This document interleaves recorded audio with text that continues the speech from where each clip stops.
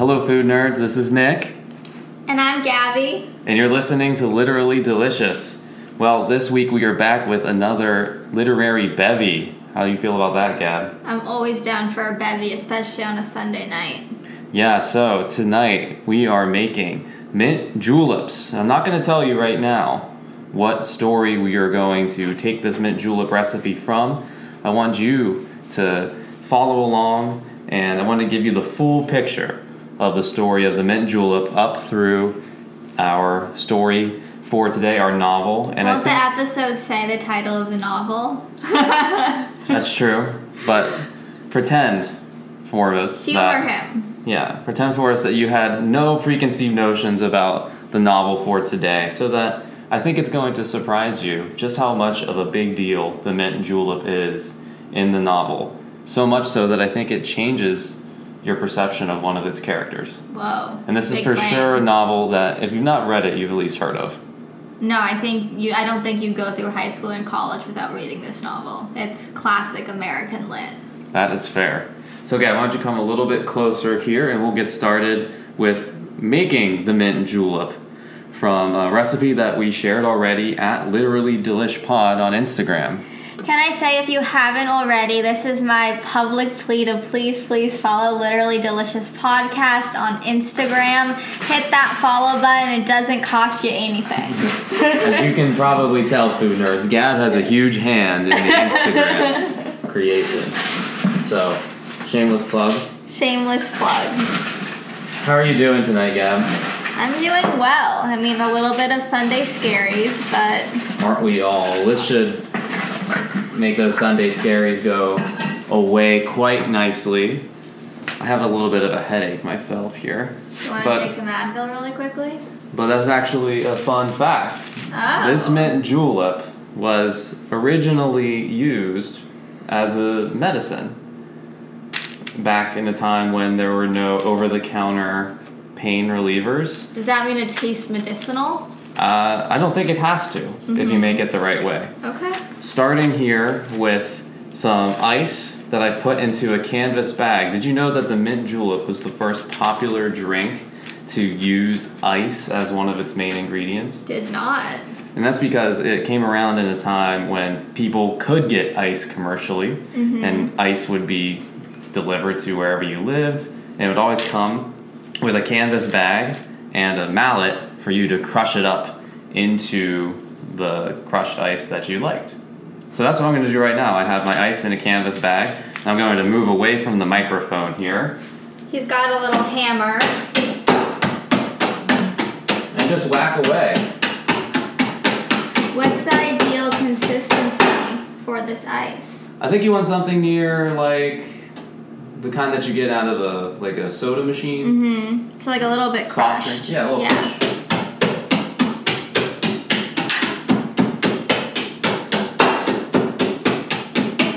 That ought to do. All right. So the next step is the mint. So mint has not always been the staple ingredient of a julep. In fact, the word julep comes from gulab, which is an Arabic word. Which is from Persia. So it's a word that just means rose water. So the original juleps enjoyed by the royal elite were made from rose water and not mint. And so whenever this drink moved to Europe, it began, being used with mint. Was that because of the access to mint, or just because of different tastes, depending on the culture? I think both and. So I'm just putting the mint in our nice glasses here. It's traditional to use a metal glass, kind of like a Moscow Mule mug, or there's actual mint julep glasses. What do they look like? They look kind of like chalices. They're made of pewter or silver, and they get nice and frosty on the outside. Pretty fancy. They're served, or they used to be served, in Churchill Downs, where the Kentucky Derby was hosted. Kentucky Derby was just yesterday, and people would steal the metal glasses that their mint juleps came in. They become, collector's items. Probably make a lot of money if you had one. So I've just gently pressed my mint leaves into our glasses, I'm adding a half an ounce of simple syrup. Do you want to know how I made it? Yeah, I was just going to ask, tell the food nerds how you make simple syrup. All right, I will. It's so simple. As the name implies. As the name implies. It is just a cup of sugar and a cup of water. You always want to use equal parts sugar and water. And you you bring it to a boil. And then you let it simmer for 5 minutes. You let it cool before you put it in your drinks. I like to move mine into a glass container, like one of these glass bottles I have here. And then you can use it again and again for your cocktails. And it's important when you're measuring the liquid to use a liquid measure, and when you're measuring the sugar to use a measuring cup. Remember we got down to that big debate or fight about how the liquid and the solid cup things are different? I don't know what you're speaking of. Whatever, you do. We've never argued about food things ever. And then whenever you're measuring your... Sure. Whenever you're measuring your alcohol, you should use a jigger or not. You can eyeball, use liquid measure, use dry measure, a whole cup. Use a tablespoon. Yeah. So I added 2 ounces of bourbon, about a half an ounce of simple syrup, a little bit more for you guys, and the mint at the bottom. And so the next step is quite simply you put your ice that you just crushed in the glass, fill it all the way up to the top, and then stir it up. And the ice is going to melt, and it's going to dilute the julep quite nicely so that it's a nice sipping. So once you make the julep, are you supposed to wait a certain amount of time? Ice is going everywhere. Here, take a step away from the computer, please. Before drinking it, if you're supposed to let it melt. Yeah, so you actually want to make a mint julep fresh. Don't make mint juleps in batches, because each person's specific tastes are different. Like Gab, she wanted a little bit more sugar, a little less bourbon in hers. And for me, it's going to be probably just the opposite of that. Yeah. So you want to make each mint julep fresh to order. I've stirred yours. I think this was yours, Gab. Stirred yours up. Yours, but okay. And so... It smells really strong. Yeah, this is definitely... If you let it sit for a little bit, which is why it's great on a hot Kentucky day, if you let it sit, then it's going to get diluted and it's going to increase in its complexity of flavor because the mint is just going to keep steeping. Could you make like a mint syrup for this, or is that just absolutely. kosher? Absolutely. In fact, so to get a little bit deeper into the julep history, from Europe, it really became sort of the drink of the Caribbean islands, where sugarcane was obviously in abundance, and rum was added into the concoction. Right, I was going to say that this seems pretty similar to mojito, except for the fact that mojito uses rum and limes. Yes, correct. And then this one is bourbon in it.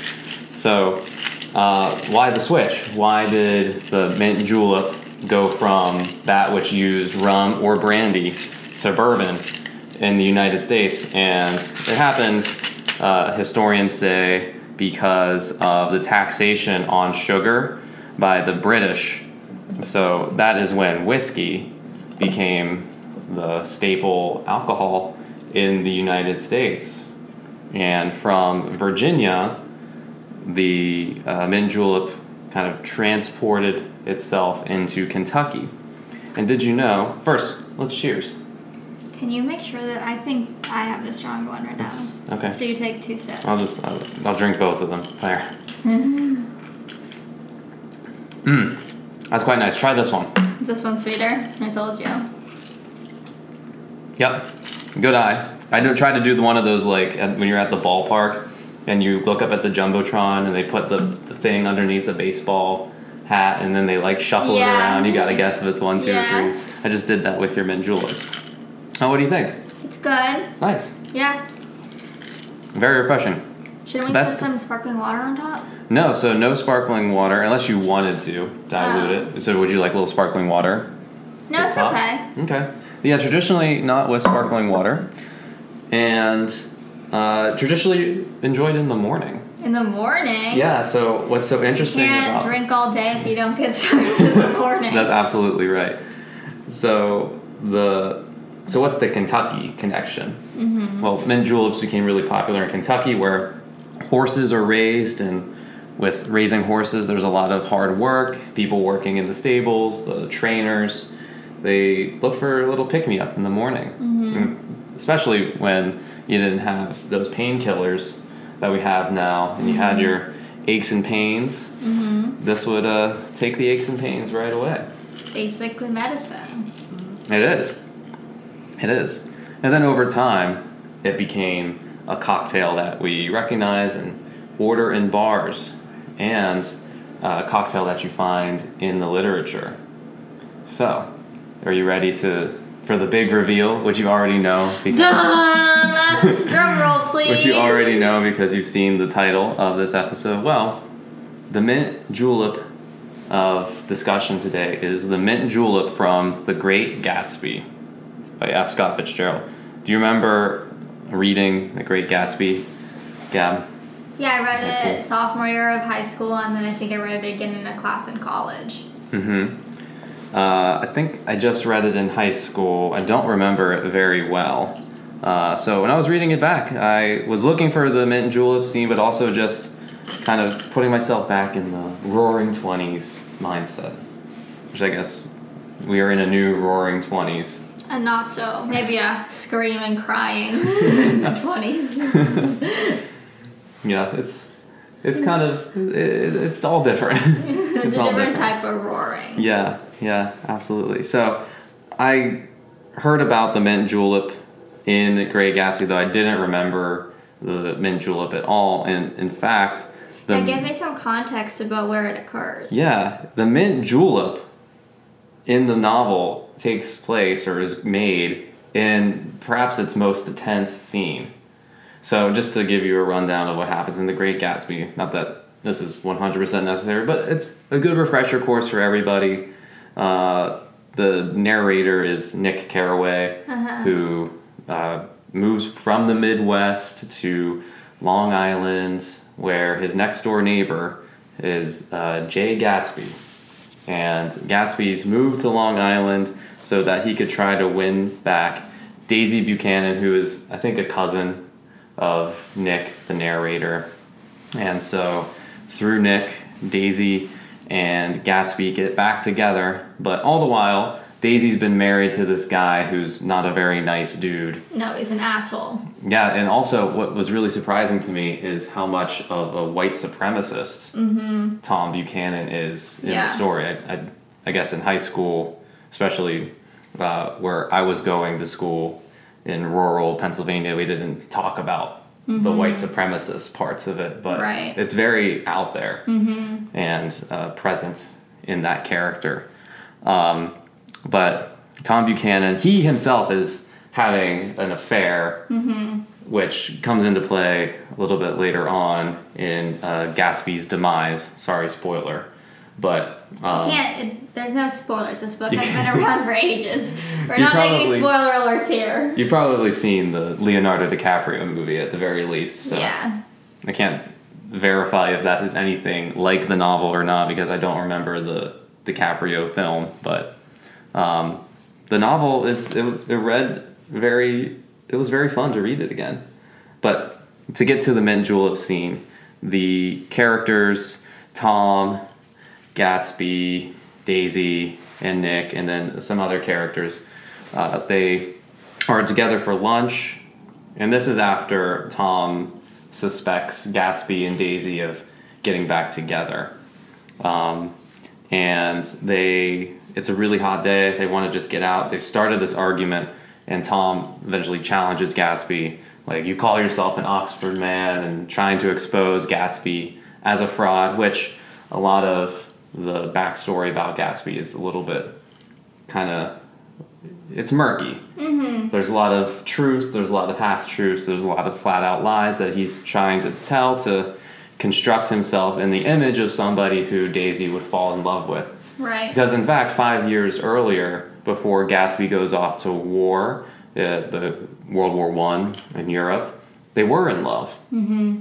But in part because it took Gatsby so long to get back to the United States, and in part because of Daisy's social standing, a high social standing, it was expected that she got married in the time that Gatsby was away in Europe, and so she marries Tom because Tom was from a upper class family and could provide. Mm-hmm. Okay, so I feel like that's enough context for the mint julep scene. Yeah. So Tom is confronting Gatsby about his sort of conflicting stories about his past, and Tom is very much aware that he and that is Gatsby and Daisy have gotten back together. So they are arguing, and the characters, they just want something cold to drink because it's so warm, and so they order mint and ice up to their suite at the Plaza Hotel to enjoy some cocktails. So I'll read for you from The Great Gatsby where this scene starts. And so it's really tense, just to set the scene. Mm-hmm. They are in the midst of arguing, and a waiter knocked and came in with crushed mint and ice, but the silence was unbroken by his thank you and the soft closing of the door. This tremendous detail was to be cleared up at last, and the detail is referring to the extent of Daisy and Gatsby's relationship with one another. But Gab, can I have you read from this next part here? This is Daisy talking to Tom, who's having a row with Gatsby. This paragraph? Yep. Open the whiskey, Tom, she ordered, and I'll make you a mint julep. Then you won't seem so stupid to yourself. Look at the mint. So, look at the mint. What do you make of that last interjection that Daisy makes? You're putting me on the spot. No, what does it make you think about her character? That this is so tense. And she says, look at the mint. That he's just has blinders on? Daisy has blinders. No, that Tom. Isn't she in the room with Tom? Right, yeah. Help me out here. I just think that if your husband is in an argument with your boo, your lover, you wouldn't be like, oh no, look at the mint. Like, the mint's not right. This is a very, I don't know, it just seems like a moment that didn't have to be said in the moment. But as I think I mentioned before, we know that Daisy is from Louisville, Kentucky. She's from Old Money, correct? Right. And she knows a thing or two about mint juleps, and I think that it's so smart that Fitzgerald made her say, oh, let me take the reins here, let me make the mint julep. And she would know, better than anyone, that you don't use crushed mint in a mint julep. That's like really finely chopped mint, or like the dried mint that you might put into some other kind of food, but definitely not for mint juleps. You want fresh mint.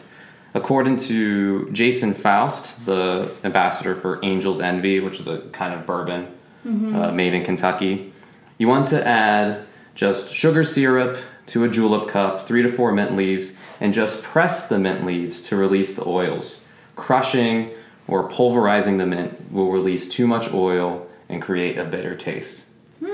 So instead of this sort of potential reading of Daisy, of her, like, I don't know how to say, like, she can't keep a thought straight in her mind, she's like interrupting herself to bring up the mint. Yeah. What is really happening here is that she's trying to de-escalate the situation. She really wants to make the mint julep, but she just is like, this is a joke. Like, this is not the mint that you use to make a mint julep. Yeah.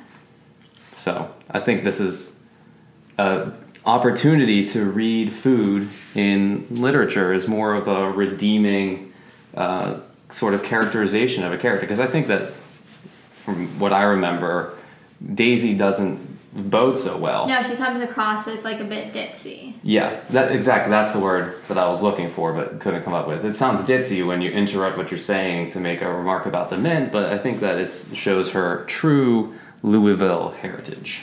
Her southern roots. I'm going to take a sip here of the drink some call the official drink of the South. And it changes as you let it sit in its and it's ice, it gets a little bit like mintier, a little sweeter. Almost has like a tea-like quality because the mint leaves get the chance to steep. Oh, it's really refreshing. Oh, you should garnish it, by the way, with a sprig of mint. Of course. So you get the nice so mint you know smell. that there's mint in So you know that there's mint in there in the mint julep. So what else is there to say here about the mint julep and about Scott Fitzgerald's connection to the mint julep? Well, you want to hear a mint julep fun fact? Of course. Michelangelo, not the Ninja Turtle, the famous, I think he was Renaissance. Yeah, famous Renaissance sculptor, painter. He had a daily julep routine. Ooh. So he would start his morning with a little julep. Fun fact. So his sculptures were sponsored by mint juleps. And probably heavily influenced by Should that change the way we view his artwork? I think so. We should get some t-shirts made. Go to Rome. We should go to Rome. Report literally delicious on scene. Yeah. On site. Italian Airways or whatever sponsor us. Yeah, absolutely. But I think we should get a shirt made that says julep routine. Or, hello, Food Nerds. This is my julep routine. I'm down. Okay. Watch the space, Food Nerds, for some merchandise. By the way, I'm standing here. I got my hands in the pocket of my new Hedley and Bennett apron that Gab got me for a Teacher Appreciation Week gift, and I just love it. I feel so cozy. Yeah, you can never comment about me spending too much money on shoes again. So, yeah, highly recommend the Hedley and Bennett apron. Not a sponsor. And Hedley and Bennett, if you're listening, we're really open to sponsorships. Email us at literallydilishpod@gmail.com and we can work something out. Not a sponsor. Yet. So what else can we brand drop here? We got Woodford Reserve Bourbon, which is a highly reputed bourbon for making mint juleps. They sponsor the Kentucky Derby's mint juleps. What about the Elijah Craig one that we also have? That'll be fine too. Really anything from Kentucky is one that you can use. The Maker's Mark, absolutely. Did you know Woodford Reserve sponsors? It's like a charitable program. They make a $1,000 mint julep during the Kentucky Derby. I think you could purchase it at Churchill Downs. I don't know. I have to check with one of our friends who went to the Kentucky Derby this weekend, if he's awake. He's still breathing. If he's well, he might need another one of these to hair of the dog. But yeah, $1,000 mint julep. It just has some, fancier bourbon in it and some fancy ingredients. But, so if you've got an extra $1,000 to spend on a mint julep for charity, at least, then this is your opportunity. Okay, but the Fitzgerald connection to Kentucky, why bother to put the mint julep in the scene where they are having this big fight, Tom and Gatsby? Well, did you know? I don't know why I asked if you knew, because why would you know this? Fitzgerald, he served in World War I. Right. And he and many other young American soldiers were trained at Camp Taylor, which no longer exists but was in Louisville, Kentucky. So, and it's referenced whenever Gatsby tells Nick about how he and Daisy met. He was stationed in training at Camp Taylor, and he goes over to her really beautiful house with some fellow soldiers in training, and he's just so blown away by this level of opulence with the what old money can bring you. Right. And I think that he sort of falls in love with the idea of Daisy as well as, her herself. And he lies about how much money he has, from his family. He says first to her that he's sort of naturally wealthy, that he comes from a really wealthy family and that he can take care of her. And that's not true at all. In fact, he, as you find out, doesn't make any money until much later on in his life through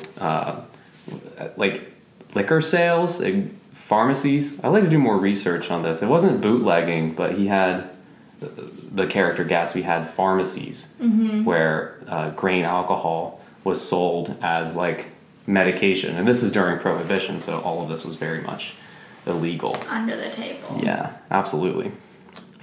So the little bit of Kentucky connection between Fitzgerald and that's his connection to Kentucky and perhaps to his mint and julep. Daisy and Tom get married at it's called the Mulbach Hotel in Louisville, but this actually reads a lot like let me get this right, the Sealback Hotel, which Fitzgerald frequented a lot in his days in Louisville as a soldier in training. And according to some sources, one of the bellhops, one of the door people at this hotel claimed that, and there's no way that we can verify this, but Fitzgerald supposedly got so drunk on a number of occasions at this hotel, probably on mint juleps, because they're deceptively strong. Right. That he was kicked out of that hotel quite frequently. That's iconic. That's just going for it. That's a bold move. Let's see how that works out for him. Apparently worked out pretty fine because he's one of the most notable canonical authors. Absolutely. So there are classes like devoted to his work. Like he did all right. I know you could be a PhD in critical Fitzgerald studies easily.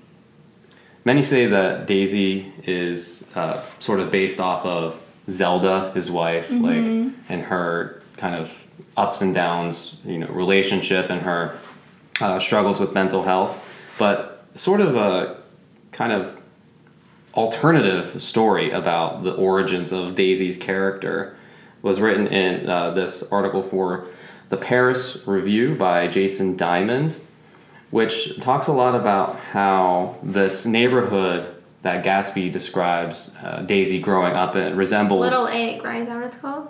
Okay, so they're in East Egg at the start of the novel, but Daisy's from Louisville, and the way that it's described sounds a lot like Lake Forest, Illinois. And this doesn't really mean anything to anybody except for people who have an interest in F. Scott Fitzgerald's history. He dated a very wealthy young woman from Lake Forest. Her name was Ginevra King. What a name. Ginevra. Just say it. It rolls off the tongue. Ginevra. So Ginevra King met Fitzgerald in 1915. They began a romance that was later broken off in 1917 when Fitzgerald had to go and train and eventually go off to Europe to serve in World War I. And in that time, Ginevra married another young man who was of a similar social status. Right.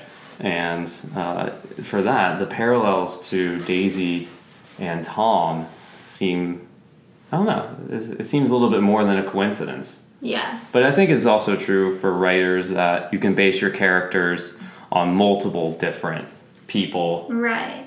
Even multiple different versions of yourself. Yeah. And how Gatsby at once seems to be kind of based off of Fitzgerald being in the army, kind of, and as a writer creating multiple different narratives about your life. But in other times, you don't see it as much. Sometimes you see Nick Carraway, the narrator, as being more of like a Fitzgerald figure.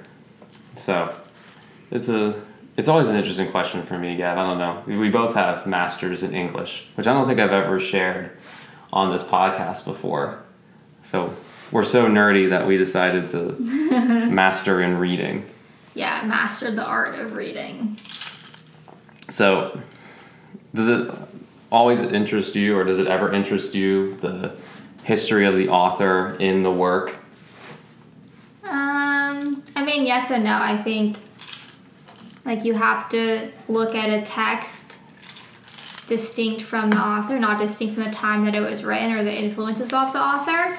But I don't always think it's fair to, like, put the author as a character or as motivations. But I definitely think, like, there are, like, when you talk about, like, Toni Morrison's work, like, you always think about, like, her positionality and how that impacts, like, her writing. So I guess you would do the same for other authors, like Fitzgerald. But I don't think I care too much about the author's background when looking at characters. I think I'm more concerned about what it says. Now, another question. How much do you care about what the author ate and drank while they read or wrote I mean, the book? Hemingway... Who always was pretty blasted when he drank. Absolutely. Write drunk, edit sober. Yep. You might remember we covered The Sun Also Rises and the Jack Rose cocktail in episode 5, I want to say. So you want to go back now and do a sort of a bar crawl through great works of the 1920s. You can kind of go back and listen to episode 5 now. So, Gav, any last thoughts on this drink, the Mint and Julep, and this great book, The Great Gatsby? Julep is pretty good. I think I have a slight preference to mojitos, but that's just because I'm weak and like lighter alcohol.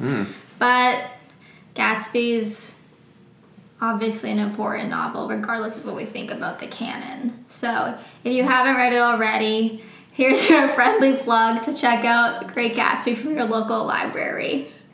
Yeah, and support an independent bookshop, too, if you would like to buy your editions. I don't think we ever plug the independent bookshops. Yeah. But anywhere you can get it. You can get Great Gatsby. I'm sure there are PDFs that are downloadable for free online. Yeah. You don't need to give Gatsby's estate more money.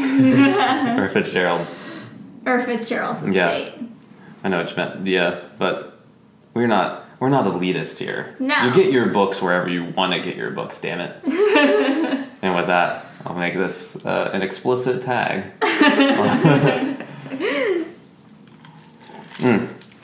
Okay, food nerds. Baby Stomp. Okay, food nerds, thank you so much for tuning in to this week's episode. Nick will be back in a few moments for Last Bite, correct? Correct. I was just choking on a piece of mint, so don't worry, I'm fine. I'm fine, food nerds. And what's our tagline? Don't just read it, eat it. Stay hungry. And do that too. Catch you all for Last Bite. See ya.